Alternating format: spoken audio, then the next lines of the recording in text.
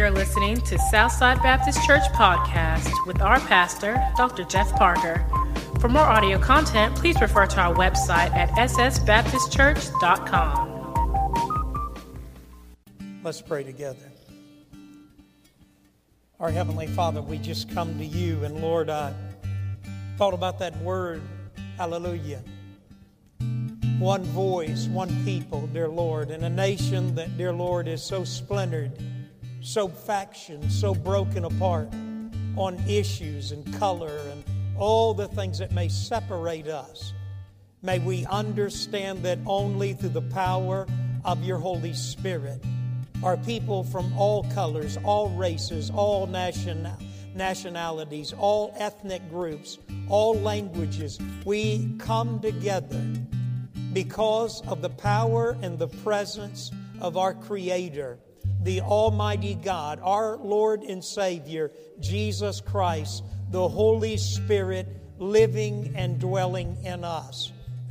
Lord, I thank you that, dear Lord, in other nationalities, in other countries, there was always one word that when they said it, I knew it. And that was hallelujah, that word of praise. I could pretty much pick up Jesus or Jesu, Christu, but I knew that word hallelujah. And I know that one day that will be the universal word of praise across all this world. Lord, we thank you. We love you. We pray, dear Lord, that you might cleanse our hearts. Cleanse me, your messenger. Use me today. And dear Lord, we give you all the glory and honor. And we pray this in the name of Jesus. Amen. Amen. You can be seated. Thank you so much. We just thank the Lord. I never take for granted the ability of this church to be able to praise and to worship. We are in Genesis chapter 42. Genesis chapter 42. And we are looking at the life of Joseph. We've been going through a series called Beginnings and talking about this first book in the Bible, the book of Genesis. And we've been looking more particularly at Joseph. And I want to ask you to pray for me. I had a 15-hour day yesterday. I'm like a lot of the men who were here that were working, even a few of our ladies. I'm tired. Today is already teaching 2 Sunday school classes. Just a lot going on, and so I may depend on my notes a little bit more than usual. But I pray that you'll listen. Now, the title of the message today is Conscience Waker. Now, I want you to think about that for a moment. Conscience Waker. In fact, just say that to yourself or to your neighbor. Conscience Waker. Because in some ways, that's what Joseph is getting ready to be. And I want everyone to look this way. And that's what God calls you and I to be. Sometimes we are a conscience waker. Now take your Bibles, Genesis 42, and we're going to pick up. I tell you what we're going to do. We're going to pick up at verse 21. Because if you remember last week, in the last couple of weeks, we've been looking at this encounter in which Joseph's brothers have come down. These 10 brothers, they left Benjamin there with Jacob. 10 brothers have come down to Egypt, and they've come down there to buy grain. When they get down there to buy grain, guess who they run into? They run into Joseph. And Joseph, you remember when they last saw Joseph, he was down in a pit, down in a hole, screaming for mercy. They were laughing. They were conspiring. They had a coat. You remember the coat of many colors? They killed the lamb, put the blood on that coat. They probably even held it over that pit and said, Joseph, you are gone. We're getting ready to sell you, and you're out of the picture. And he was sold to Ishmaelite traders. Now, those Ishmaelite traders, they went down to Egypt. They eventually sold him into the household of Potiphar. And you remember he was there in Potiphar's household, and Potiphar's wife, you remember Potiphar loved Joseph. He began to entrust everything into Joseph's care. But Potiphar, she kind of had a thing for Joseph. She kind of had an eye for Joseph. And one day she couldn't resist him any longer. She reached, grabbed him, and tried to pull him into bed. And Joseph ran and left his coat. You know, his coat always got him into trouble, didn't it? And Potiphar's wife, remember, brought a false accusation against him. and Potiphar threw Joseph in prison. While Joseph was in prison, you remember he ran into the cupbearer who was in Pharaoh's court. He ran into the chief baker. They both one day were walking through the prison, had a bad night, didn't sleep much, had a bad dream. So they're upset, and Joseph said, "Man, what's wrong with you?" And they said, "Well, we've had a bad dream." And he said, "Well, tell me about it." And they began to tell him, and he said, "Look, only God can interpret dreams." And so ultimately, under prayer, under the guidance of the Holy Spirit, he interpreted their dreams. You remember the chief baker, he's killed. You remember his head's lifted. The cupbearer is eventually returned to his position next to Pharaoh. And so here God, His sovereign hand, is setting the scene. Now, Pharaoh eventually, a couple of years later, because the cupbearer forgets what he told Joseph, "Hey man, I'm going to remember you." Remember, Joseph said, "Cupbearer, listen, when you get back in your position, don't forget me." Well, he forgot him. 2 years later, you remember Pharaoh had a dream. He's all distraught. And he looks around, and his cupbearer's there serving his wine or whatever it is. And cupbearer says, "Man, what's wrong?" The Pharaoh says, "Look, I've had a bad dream. Nobody can interpret. All my magicians, all my spiritual counselors can interpret." And the cupbearer says, "Oh, wait a minute. There's this Jew, there's this Hebrew who he interpreted the dreams of both I and the baker, and he was right on target." So Pharaoh brings Joseph. Joseph comes. He interprets the dream. And ultimately, Pharaoh heeds his advice. And basically it was this. There'll be 7 years of abundance. Then there'll be 7 years of famine. We are in chapter 42 where there's 7 years of famine. So Jacob in chapter 42 verse 1, he looks at his sons, 10 sons, and he says, "Listen, why are you sitting around here? I hear there's grain down in Egypt. Go down to Egypt and get grain so we don't starve to death." They go down to Egypt, get down there, and man, the first person they run into is the governor, second in command only to Pharaoh, and that's their brother Joseph they sold into slavery. But they don't know it. They don't know it. But Joseph knows it. And Joseph begins to accuse them of being spies.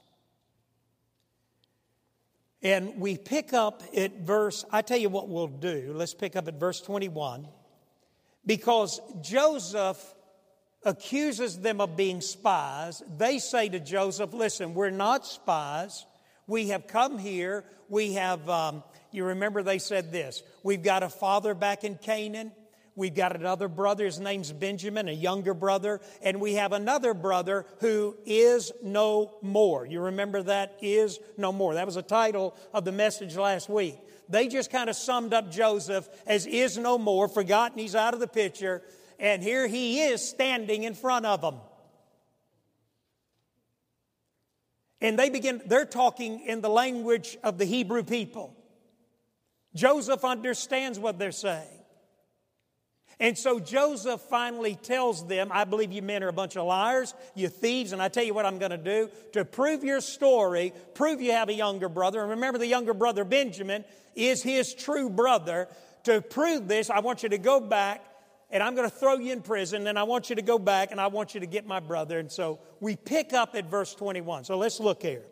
In chapter 42, verse 21. They said to one another, "Surely we are being punished." Now what's happened here is this. Because Joseph has said to them, and they don't know who he is, he has said to them, "Listen, I tell you what I'm going to do. I'm going to throw you in prison." Now he amends this and says, "I'm going to throw one of you in prison, and I'm going to let the other 9 go back, and you're going to bring this younger brother you say you have, and you're going to bring him back to Egypt to prove that you're credible and you're not a bunch of liars." Now, he is listening to their conversation. They don't know that he's their brother, and they don't know that he can understand the Hebrew language. So they're talking in their language.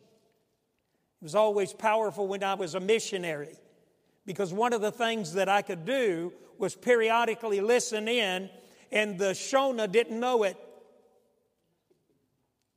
It is a powerful tool to be able to listen in to the language of the heart. So he's listening. Now, in verse 21, the brothers begin to bicker between themselves. They said one to another, surely we are being punished because of our brother. All this is happening because we did this to our brother Joseph. We saw how distressed he was when he pleaded with us for his life, but we would not listen. That's why this distress has come upon us. Now, Reuben, remember Reuben's the oldest of the 12 brothers. Reuben replied, didn't I tell you? Didn't I tell you not to sin against the boy? But no, you wouldn't listen. That's to wake you up just in case you were about to doze. Now we must give an accounting for his blood. They did not realize that Joseph could understand them since he was using an interpreter. They did not know this was Joseph, and they did not know that he could hear what they were saying. Verse 24, he turned away from them and he began to do what? He began to weep. But then turned back and spoke to them again. He had Simeon taken from them and bound before their eyes. Wow. I wrote down here, this is powerful dialogue. Joseph, you have to remember something. Joseph is hearing the truth. He's hearing how this whole conspiracy took place. He's getting the inside story. As Paul Harvey said, he's getting the rest of the story. And he's not only hearing how his brothers did this, how they hatched this plan to get rid of their younger brother Joseph, but he also hears something else, and I want you to listen closely. He hears their guilt. He hears their guilt. He hears their bondage that they've been in all these years. He hears the fact that though they've done this, it is painful to them. And I wrote this down, and we talked about this last week. There's a principle here. Sometimes a measure of suffering comes into our lives because we know exactly why it came into our lives, because of disobedience. They were right to recognize this. They were right to recognize that things were going horribly wrong in their lives because they had done something wrong. They had disobeyed. This to the 10 brothers was a result of their disobedience. And I went on to make this principle here. Sometimes this revelation comes by way of a brutally honest friend. Sometimes we need people in our life who are conscience wakers. They kind of wake us up, make us reevaluate, step back, think about what we've done. So here we have, and notice what they said here. When they're talking about Joseph here, they say in verse 21, we saw how distressed he was. He was when he pleaded with us for his life, but what? But we would not listen. You hear that language there? It's just filled with guilt. See how distressed he was. He pleaded with us. We wouldn't listen. Listen to this quote. He needed, now hear me closely. Joseph needed to know that there was remorse, that there was regret. Why? So he could grieve. What does Joseph do in verse 24?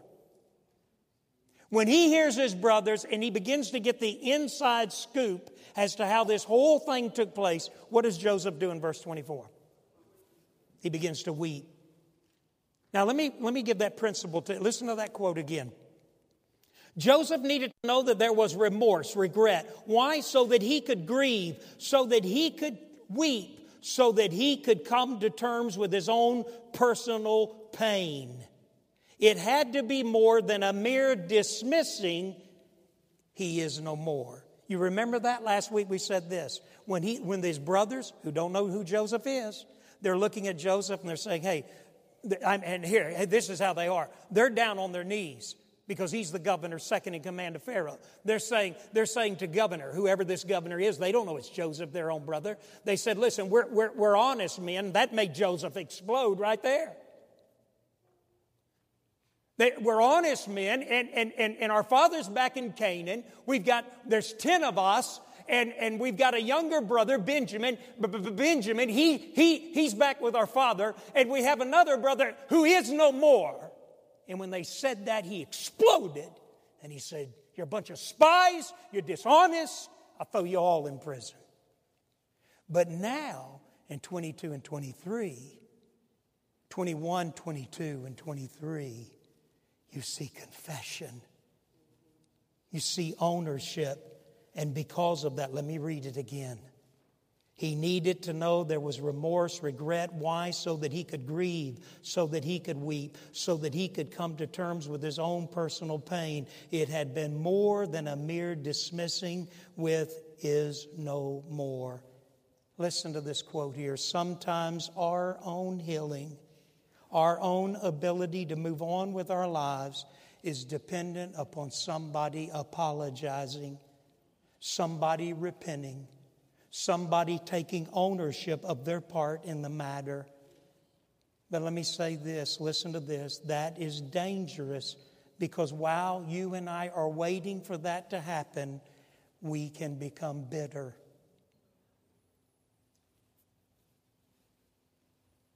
You're in this room and you feel like you've been hurt.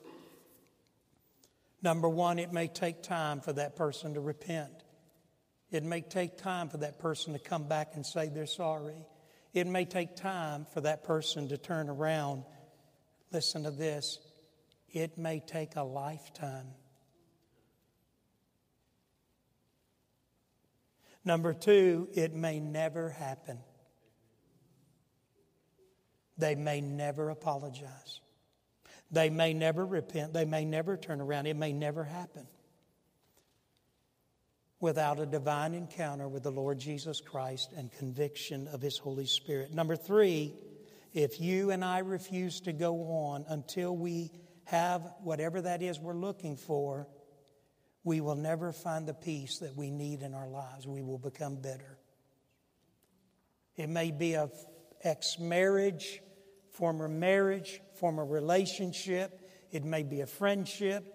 It may be an employer. It may be a church. It may be anything. But if you and I refuse to let go and forgive, we will never find the peace that we're looking for. We'll be bitter. Charles Stanley said this. He said bitterness, and word bitter is pikros.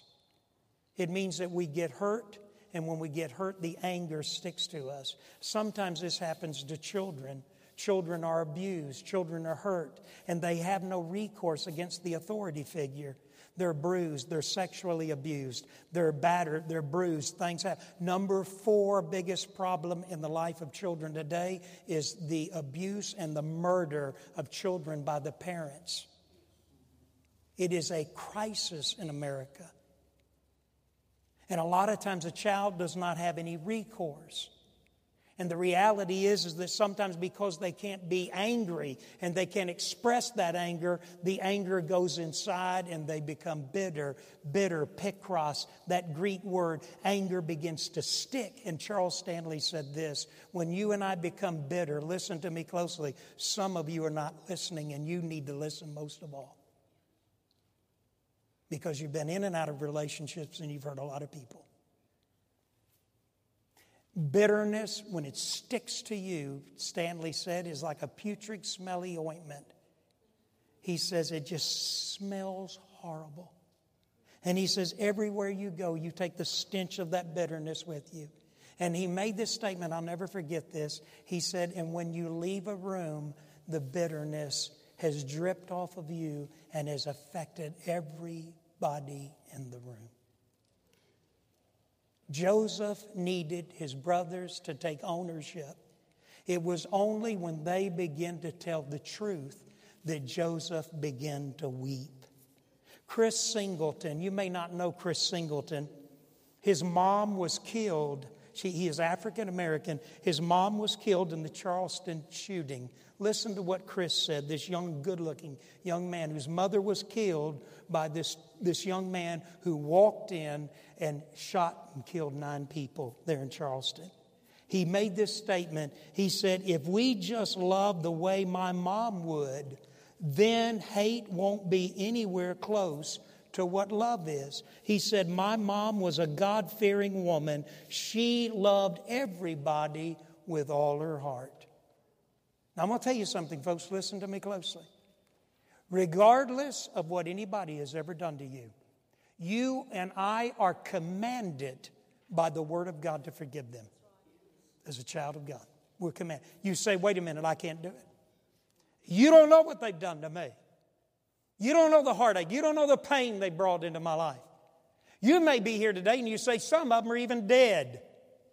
It's a parent and I've had to bury them and we were never reconciled. How can I forgive? Let me tell you how you forgive. You forgive by praying for people who have hurt you. I promise you this. In fact, there's a quote here. Prayer is a powerful means of healing and closure to the wound. In verse 22, if you see here, they made this statement in verse 22. They said, now we must give an account.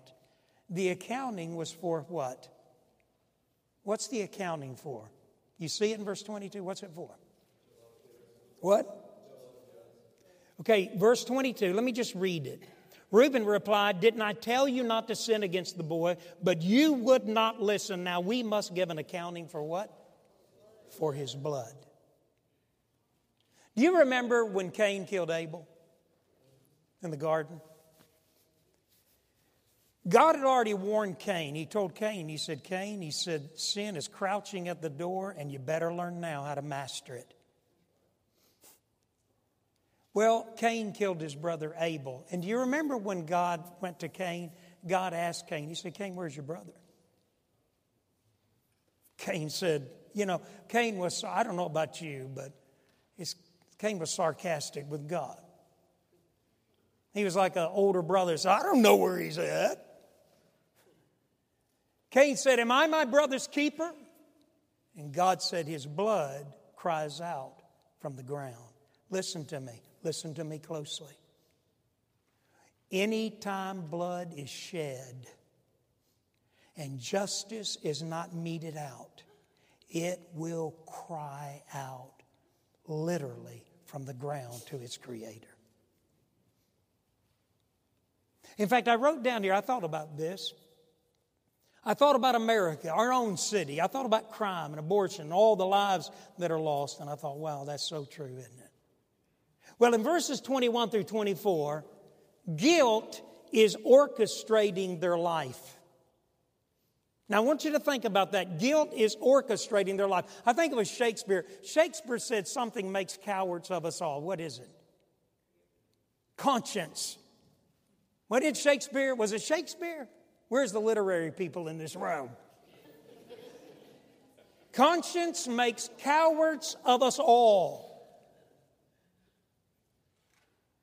I've learned this in 35 years of ministry. We are not very good hypocrites. You're not, I'm not. We're not really very good hypocrites. A guilty conscience, listen to what one writer said, a guilty conscience can steal our boldness, quiet our passion, and silence our zeal. Is that not true? When you and I are not walking with the Lord, when we've got a guilty conscience, what do? Well, when a child does something wrong, what do? What do? They hide. Anytime kids are quiet and they disappear, they've done something. And it's the same with us. Conscience makes cowards of us all. We are not good hypocrites. A guilty conscience can still our boldness, quiet our passion, silence our lives. Now, silence our zeal. Now, stay with me here, because these brothers have lived with a guilty conscience for the last 13 years, plus about longer than that. Guilt of what they've done has orchestrated their lives. Now, let me ask you something. How many of you think that Joseph's too hard on his brothers? Hey, listen. If you raised your hand, you wouldn't be alone. There are theologians, there are Bible scholars that think that Joseph is too hard on his brothers. So listen to verse 25. Joseph gave orders to fill their bags with grain, to put each man's silver back in his sack, to give them provisions for their journey. After this was done, they loaded their grain on their donkeys and left. At the place where they stopped for the night, one of them opened his sack to get feed for his donkey. He saw his silver in the mouth of his sack. My silver has been returned, he said to his brothers. Here it is in my sack. Their hearts sank. They turned to each other trembling and said, what is this that God has done to us? Joseph now begins to play a cat and mouse game. He's ruthless. He literally sets his brothers up to fail. It's as if he is on them now with everything in him. But I wrote this down because I want you to listen to this. What is God doing? God is breaking the patriarchs. Simeon and Levi had murdered an entire village of men, took the women and children and the loot. Reuben had slept with Jacob's concubine Bilhah. Judah had slept with his daughter-in-law Tamar, who was posing as a temple prostitute. All 10 of his brothers had agreed to sell Joseph into slavery, pocket the money, fake his death, and then watch their dad agonize over the death of Joseph. There's a principle here. God would use Joseph to break an ungodly, immoral, pagan tendency in the patriarchal heads. Joseph would be, listen to this, a conscience waker, just like Nathan was to David, just like John the Baptist was to Herod, and just like you and I had better be in this nation today, this nation that we're living in. Conscience wakers. Verse 25 through 28. You see it? We just read it. What Joseph does is he tells his people, he says, listen, after you put the grain, after you put these bags, stick their money back over in that. Stick their money back over in there. Now, when the brothers discover this, they are frightened. They are scared to death. In verses 35 and 36, Jacob will be so scared that he thinks he's getting ready to lose all of them. You say, why? Because it would appear as if it was stolen goods. They had stolen the grain. It would appear as if the cashier accidentally gave you the wrong change. Have you ever had somebody give you the wrong change? Probably most of us. Now, let me tell you, this is not what you want to do when you get the wrong change. Yes! All right! Woo! My lucky day! No, you look down the change and you walk back in, you say, listen, I'm sorry, but I believe you gave me the wrong change. Joseph was setting them up. This was the equivalent of the cashier giving you the wrong change. This is the equivalent of leaving a place without paying. This would give the governor, who was already angry, more ammunition, and most of all, they had left Simeon, or they would leave Simeon, or had left Simeon in prison. Joseph, listen to this. Listen to what one writer said. Joseph is trying to bring these men to repentance, to break their old hardened spirits. They were cruel, they were cunning men whose conscience is about to be awakened. Joseph is a conscience waker. There are 2 quick points and I'll close. Number 1, God will awaken a conscience by proclamation. You remember, let's go back to David.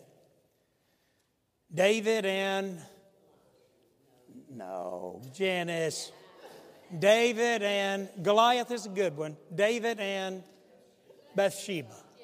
Now, let me say that you remember David sees Bathsheba. She's bathing. He liked her. He lusted after her. All the other kings were going to war, but he stayed home. He didn't go out on visitation. He decided to stay home. And so he is looking at Bathsheba. He likes her. He tells his servant, he says, look, go get her. You remember what the servant said? The servant was a conscience waker. The servant said, isn't that Uriah's wife? Did I tell you to, look, you just go get her. I'm the king. I'll do whatever I want. So Bathsheba comes. He sleeps with Bathsheba. She conceives and has a child. Now, I wrote this down because Nathan with David would later cover his adultery. When Bathsheba came and said, listen, I'm pregnant, and David says, oh man, we got to do something about this. Let me see. He sends to Joab, I think it was Joab, his commander. He says, look, send Uriah back in from the battlefield. Uriah comes back. Man, he's, yes, sir, Commander-in-Chief King David. What do you want me to do? King David says, listen, man, you've worked hard. I tell you what you do. You go home, rest. I've got some cheese and some meat and wine, and just spend a few days at home and rest. In other words, sleep with your wife. He's trying to cover it up. Uriah won't do it. David gets up the next morning, looks out, and there's Uriah sitting outside his door, asleep like a soldier. David says, man, what are you doing out here? I told you to go home with your wife.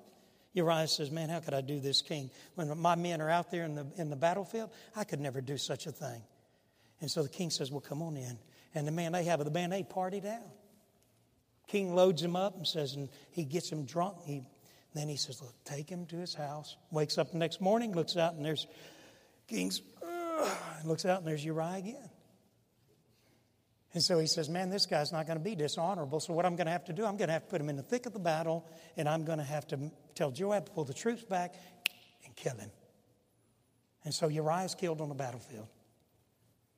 Hey, and everything's fine. They have bridal showers, baby showers.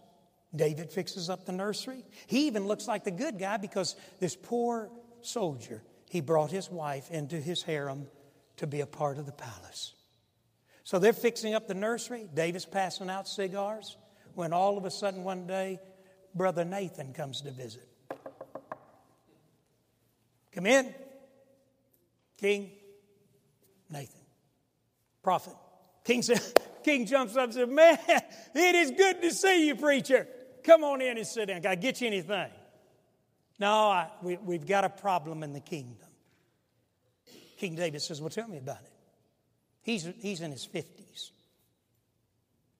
He says, tell me about it. And Nathan says, well, King, he said, you got a rich man. He's got just thousands of sheep. Next to him is a poor little old family. They don't have nothing. I think his name is Ingalls, Charles Ingalls.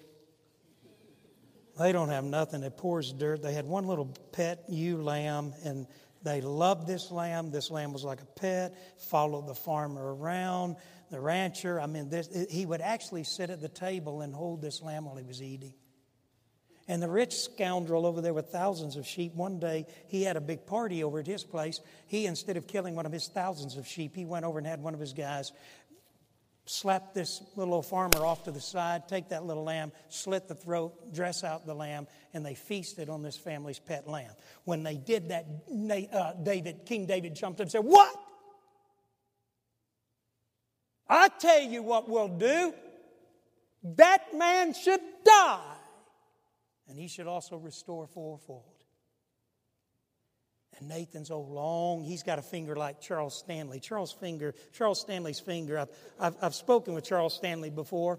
Great guy, but his finger reaches out of the TV and taps you on the forehead.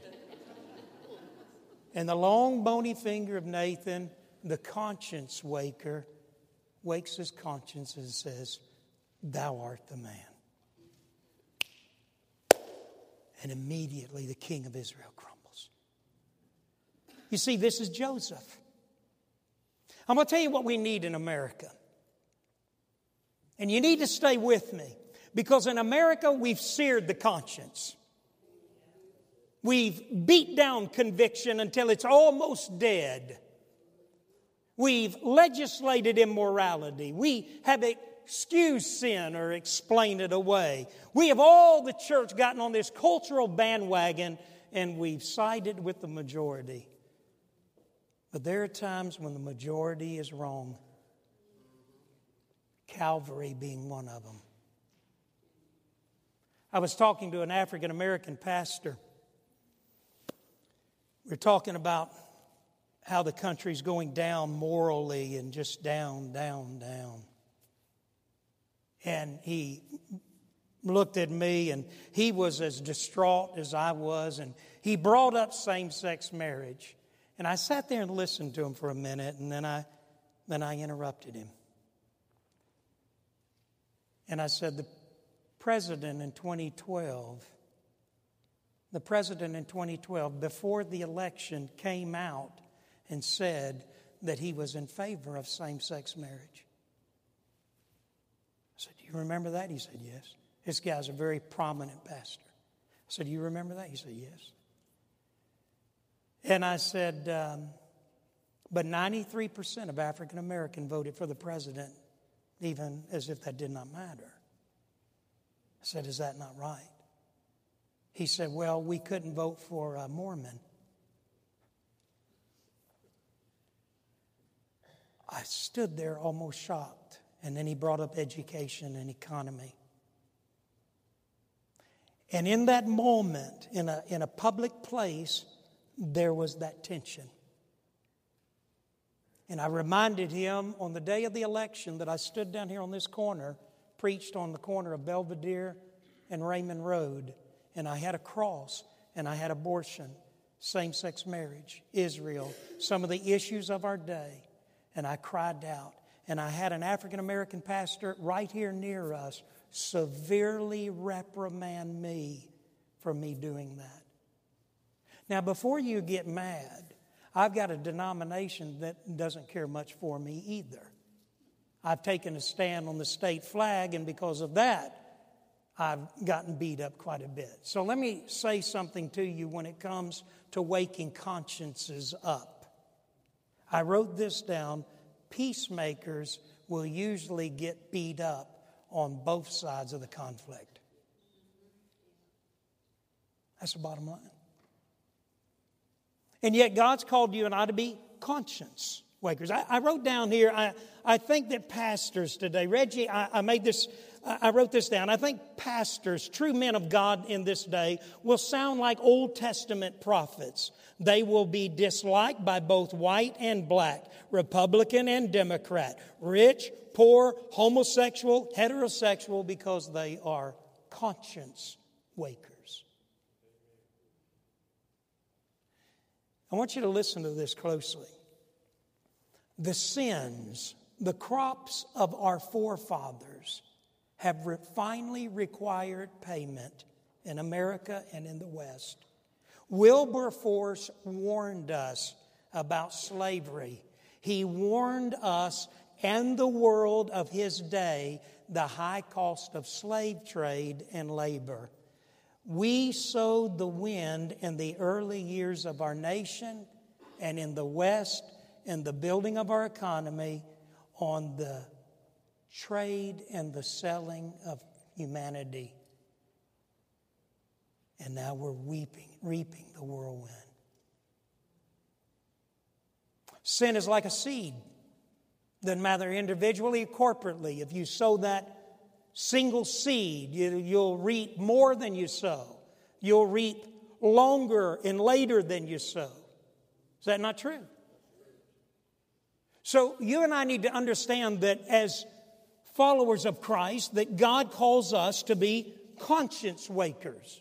Like John the Baptist with Herod. Like Nathan with David.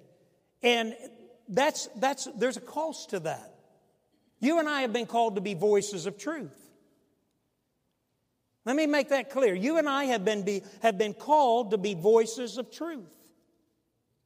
We are the individuals. We're not looking to mesh in with our culture, our society, or whatever ethnic group we come out of. I have a feeling that if you take a stand for the principles of Scripture, you're just simply not going to be liked in America today. And it doesn't matter what color you are. Albert Barnes said this of the 10 brothers. He said their conscience was awakened mightily in 3 days in prison, but more so by their brother. He went on to make this statement. He said, listen, for a conscience waker, and he didn't use that terminology. When you and I are doing what God has called us to do, sometimes it is by proclamation. God may call you to say something in order, and you may be saying, well, I'm trying to be a peacemaker. Let me tell you, if you're trying to be a peacemaker in the racial conflict in America today, chances are black won't like you, neither will white. You'll be hanging there in the middle. But that's the cost. Blessed are the peacemakers, for they shall be called what? The children of God. Joseph would wake him up. We've got to close. Simeon would be taken. He would be in prison. Why Simeon? Because he was probably the worst of the bunch. Reuben at least kind of gave a little bit of validity when he, without him knowing it, Joseph hearing him say, look, I tried to stop you guys. You wouldn't listen to me. So that probably got Reuben off the hit list, but there was Simeon, who was the second born, and so Simeon is thrown into prison. They come back. The brothers eventually report back, tell Jacob, this is what's, I'm trying to move quickly. They report. Basically, bottom line is, you can imagine this, they come back to Jacob, and Jacob counts. He can see them coming. 1, 2, 3, 4, 5, 6, 7, 8, 9.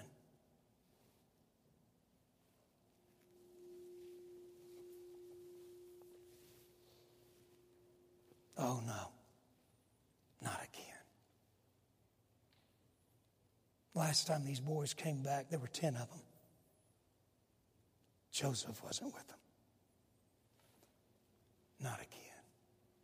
They come back, they sit down, they gather there with Jacob. Jacob says, what happened? They don't tell him they've been spent 3 days in prison. They don't tell him they sold their brother Joseph into slavery. They said, man, we don't know what happened. Man, the governor just had it in for us. Kind of like a kid comes home and says, I don't know, teacher just doesn't like me. I'm a good kid. I think they just got it in for me. And that's the way they sound. And finally they look at their old man and they say, Dad, the governor just hated us. It was as if he knew about us. As if he knew our background, as if he knew about you, as if he knew that. We couldn't figure it out, Dad. But Dad, he said that he was going to imprison Simeon, and Simeon would stay in prison until we brought Benjamin. Until we bring Benjamin back. Jacob said. Joseph's dead. Benjamin is all I have left of my beloved Rachel. You're not taking Benjamin. I can't trust you. You men have brought all this, you've brought this on me. And there we hang. Let's pray. Our Heavenly Father, we come to you in the name of Jesus. Lord, first of all, I pray for those in this room who may be battling, they may be struggling, they may be like Joseph. They feel as if their life has been imprisoned in a pit because they so desperately need to somehow hear remorse, repentance out of them, someone who's hurt them. And Lord, like Joseph, there are times in our life that we go through these battles. We get wounded in a relationship. We get wounded in a marriage. We go through a problem, a difficulty when things are not going right. We get hurt by people we thought loved us. And if we are not careful, what we begin to do is we begin to take that anger and we begin to point it inward, and it leads to a bitter spirit. And Father, I pray, dear Lord, in the name of Jesus, if there's someone here that needs to let go of the pain in the past, that they would do that. That they would begin to pray over that individual who's brought pain and suffering into their life, until, God, you begin to give them freedom and the ability to move on with their life. It is the most difficult thing sometimes for a believer to love his enemy, to pray for those who persecute.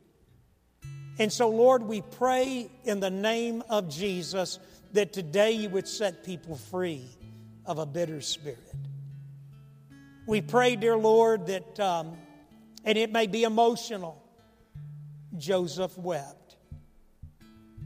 We know too, dear Lord, that sometimes we suffer because of sin, because of disobedience. We know in the life of these brothers that there was great disobedience, much deception, much lying, much hurt, much pain that had been brought in to the family of Jacob. And they had to take ownership of that. They too had to find forgiveness. They too had to find healing.